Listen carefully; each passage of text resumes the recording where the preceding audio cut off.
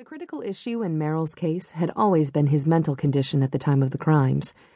John intended to argue that Greg Merrill suffered from a mental illness that made him physically unable to control his actions. His first act, upon becoming Merrill's attorney, was to engage a top psychiatrist, to examine his client and aid in his defense. John's unpopular work would, he hoped, result in Merrill's being resentenced to multiple life sentences without the possibility of release. Teddy stared at his father, green eyes dark with gravity and sorrow. Maggie blinked, her blue eyes, the same shade exactly as Teresa's, framed by the raggedy bangs John had trimmed the night before.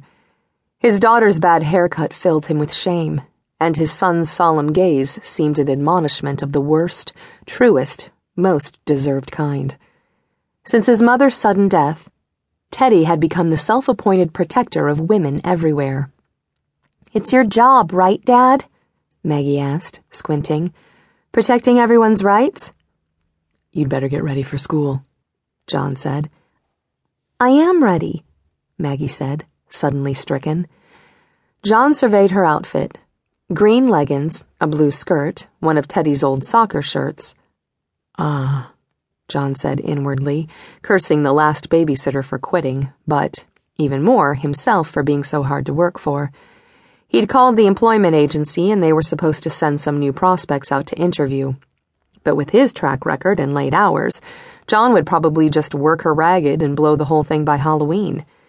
Maybe he should just move the whole family over to his father's house. Let Maeve take care of them. "Don't I look good?" Maggie asked, frowning, looking down and surveying her ensemble. "You look great," Teddy said, catching John's eye with a warning. "You'll be the prettiest girl in your class." "Are you sure? Dad didn't even think I was ready for school." "Maggie, you look beautiful," John said, pushing the papers away and tugging her onto his lap. She melted into his arms, still ready to cuddle at a moment's notice. John closed his eyes, needing the comfort himself. She smelled of milk and sweat, and he felt a pang, knowing he had forgotten to remind her to take a bath after the haircut. "I'm not beautiful," she whispered into his neck. "Mommy was. I'm a tomboy. Tomboys can't be beautiful. The peace was shattered by breaking glass. Something flew through the kitchen window, skidding across the table, knocking milk and bowls and cereal all over, smashing into the opposite wall. John covered Maggie's body with his own as squares and triangles and splinters of glass rained down.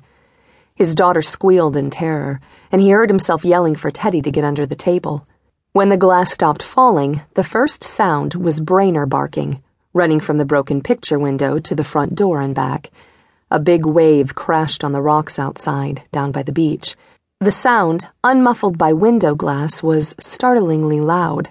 Maggie began to sob, whimpering at first, then with growing hysteria. Teddy crawled out from under the table, kicked glass away, and scuttled across the room. "It was a brick, Dad!" he called. "Don't touch it," John said, still holding Maggie. "I know.